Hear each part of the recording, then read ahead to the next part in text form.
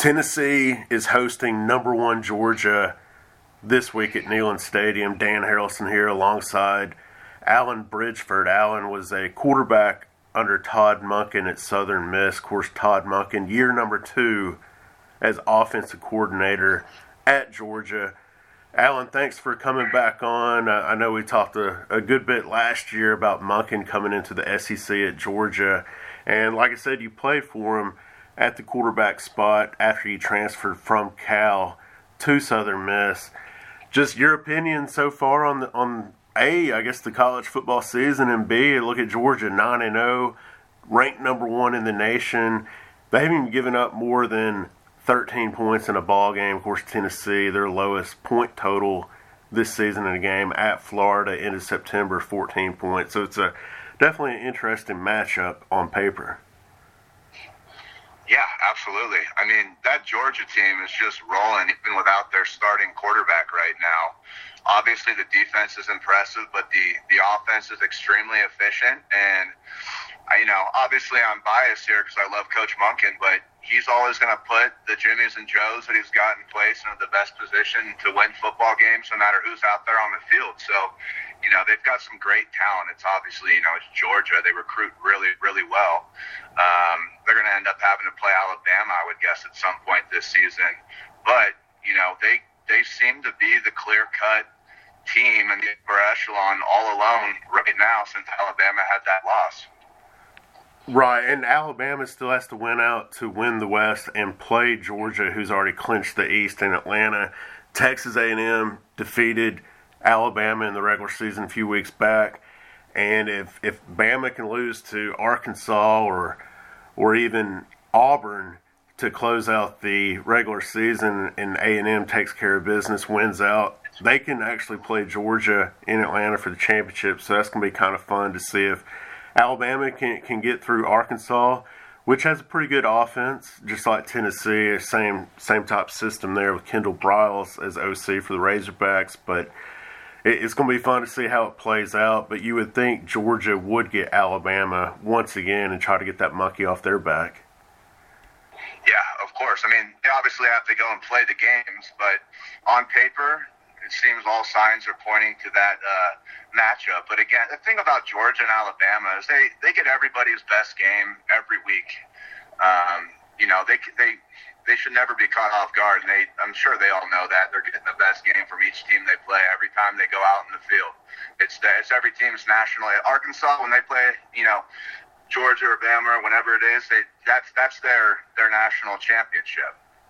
Right, and getting back to Todd Monken, I kind of broke down their last game when they played Missouri, and Monken, a lot of 3-by-1 sets in his scheme. He's good at disguising a vertical shot with one receiver on the outside and doing that with the inside post and an outside post with the 3 receivers on one side. He's also doing pretty neat things with the play action with the running back and then having the back do a wheel route.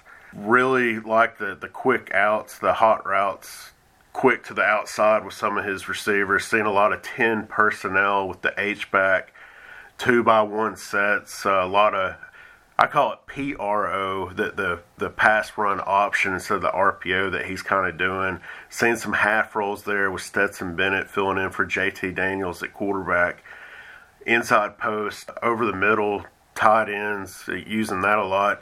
Are those sets, I know it's more of a little pro style with the likes of Kirby Smart there at Georgia being his OC, but when he was the guy, the head guy, calling plays at Southern Miss with you, was it kind of like this pro style attack, or was it he letting it rip with all the progressions, the 4 verts, the air raid 6, mesh, and all that? Yeah, our offense at Southern Miss when I was there was pure air raid. I'd say about 90% of the time we had, 4 receivers or, maybe 1 tight end. It was a hybrid receiver, and then 1 running back sets. So, that was what our strong suit was when I was there based off our personnel. But he has a whole different choice of options at Georgia just because I don't think he's had the the positioning to recruit like he's able to now and get the talent that he has in Georgia. He didn't have that luxury at Southern Miss. Now, there's a ton of studs I played with at Southern Miss, but Georgia versus Southern Miss, as far as recruiting battles go, I don't think Southern Miss has ever had a better recruiting class than Georgia, right? So, he's going to cater that offense to what their strong suits are. So while he might have come from an air raid background, it's not like he hasn't coached in the league and been around pro-style systems. And it's also not like the concepts aren't generally the same. But there's a very limited number of passing plays that you can run. Lots of teams have probably 10 to 12 favorite passing plays. They just do it from 15 to 20 different formations. So, he's strategic in how he does that, how he gets the matchups. You mentioned a lot of 3-by-1. Well, they probably went to the game that week and said, look, we like our guys better than theirs. We're going to make them choose between maybe it's covering Pickens all alone, at the X spot. And if they're going to cloud him, great. We like the matchups we have over here to the field where, we got 3 guys on 3 guys. That's going to shake out well for us, even if they want to double, whoever our top guy is. Right, and you look at the leading receiver for Georgia right now through 9 games, it's Brock Bowers, the tight end, 28 receptions, 493 yards, 6 touchdowns. So he's leading in receptions, passing yards, or receiving yards, and receiving touchdowns. Did he utilize the tight end quite a bit at Southern Miss? When I was at Southern Miss, our tight end was actually a receiver, just a bigger body receiver. So he was very skilled and very good. But, we just didn't really have the Jimmies and Joes to, put that type of work on tape. We just didn't really have the tight ends at that point in time. Or at least we didn't have a guy like Georgia does right now.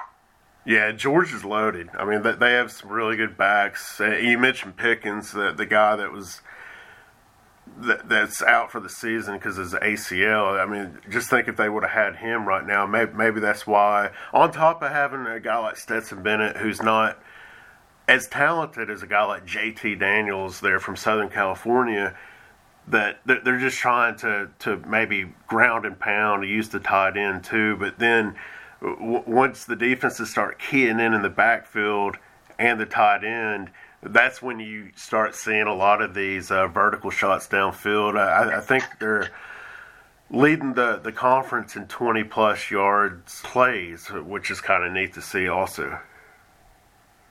Yeah, I mean, a tight end can be a quarterback's best friend if they have good chemistry with each other, and it's easier, I think, to build chemistry with a tight end because they're typically a little bit bigger body. Timing isn't always as big an issue because it's not like most tight ends are running 4.2s or 4.3s like the receivers are nowadays. And just because of where they start on the field on the inside, it's usually more of a throw that's like playing catch and warm-ups as opposed to, okay, this receiver's running away from me or running towards me, and I got to put it right on him because if it's an inch behind him, it's going to be really hard for him to catch this fastball coming right at him. That's why I think, tight end quarterback relationships can be more friendly sometimes. And, young quarterbacks, or not necessarily young, but inexperienced quarterbacks or less talented quarterbacks can rely on that, right? I think it's a lot easier to throw a curl route because the guy's standing right in front of you and you're just playing catch, and it is to throw a flat route because he's running away from you and it's at an angle. So that's my read on why, the tight end's being utilized. And, if you got a good one, might as well use it. You get some easy completions and you keep moving the sticks. Now, didn't you play at Mater Dei High School? No, I played at Mission Vale High School, which is about 45 minutes further south. Mater Dei is the Catholic high school in North Orange County. I went to a public high school in South Orange County. Oh, okay, I got you. Because JT Daniels played at Mater Dei. I thought for some reason you played there, but I guess, Mission Vale is where you played at. Yeah, Mission Vale. Yeah, he's from the same. He's generally from my backyard. He's an Orange County guy. I know he moved. I think he moved in from the Inland Empire and played there. But I went to a couple of his games in high school because my younger brother was playing football at the same time, so they actually played each other. But he was a stud. He was really good. He jumped off the field. You could tell he was the best guy on the field every time you watched him play. So many good quarterbacks out of Southern California, and especially the last few years. I mean, you look at Bryce Young, J.T. Daniels, DJU at Clemson, ton of quarterbacks out there. It just is pretty remarkable to see that Southern California, I mean, there for a while, quarterbacks were kind of all over the place, but Southern California has really turned into being that place to get a quarterback. Yeah, I agree. They put out a good amount of talent, that's for sure. I mean, Bryce Young looks really, really good this year, too. I didn't know what to expect from him either because he was just on such a team full of studs. I remember watching one of those modern-day games for Bryce Young. I know he's not the topic of this right now, but, I mean, they had 25 or 30 Division I scholarship guys. I mean, some of the backups had scholarship offers, and they weren't even playing on their high school team. So I was impressed by him, and Alabama, doing a good job. Yeah, and Alabama, I know we kind of talked about this before we came on, but they really are missing Devontae Smith, someone that can really take the top off the defense there. They have a ton of great possession-type receivers, which kind of goes well with the guy like Bryce Young trying to get his feet wet as the guy now taking over from Mac. But what's it like from the quarterback position when you don't really have that, or did you ever experience not having that guy that can really take the top off the defense, but you had really good possession-type receivers? Yeah, I remember at the end of my career, I started a few games at Cal, and I remember all the other games I played in, I'd had, Keenan Allen or Marvin Jones on the field, and those guys were both guys that could take the top off and were, obviously incredible receivers. They're both in the league still, doing a phenomenal job. But, there were some games at the end of the season where I had a bunch of young guys out there who were doing a great job, but they weren't the caliber yet of Marvin Jones or Keenan Allen, because both those guys were top draft picks and all that, first 3 rounds, I think. And it's different because, when you have a stud out there, sometimes you can just give them a chance, and you don't always have that luxury when you're without that guy. Well, Alan, appreciate you coming back on. Always good to talk football with you. It should be interesting to see what Todd Monken and Georgia can do the rest of the way. 9-0, they're looking pretty good, but we'll see if they can finish the deal. Absolutely. Thanks for having me. And one last comment. If J.T. Daniels makes it back for the SEC championship game, that'd be a pretty cool storyline if Bama gets there too, and Bryce Young is, both quarterbacks from the same high school. That'd be pretty cool. Yeah, that would be kind of neat. Representing Southern California QBs.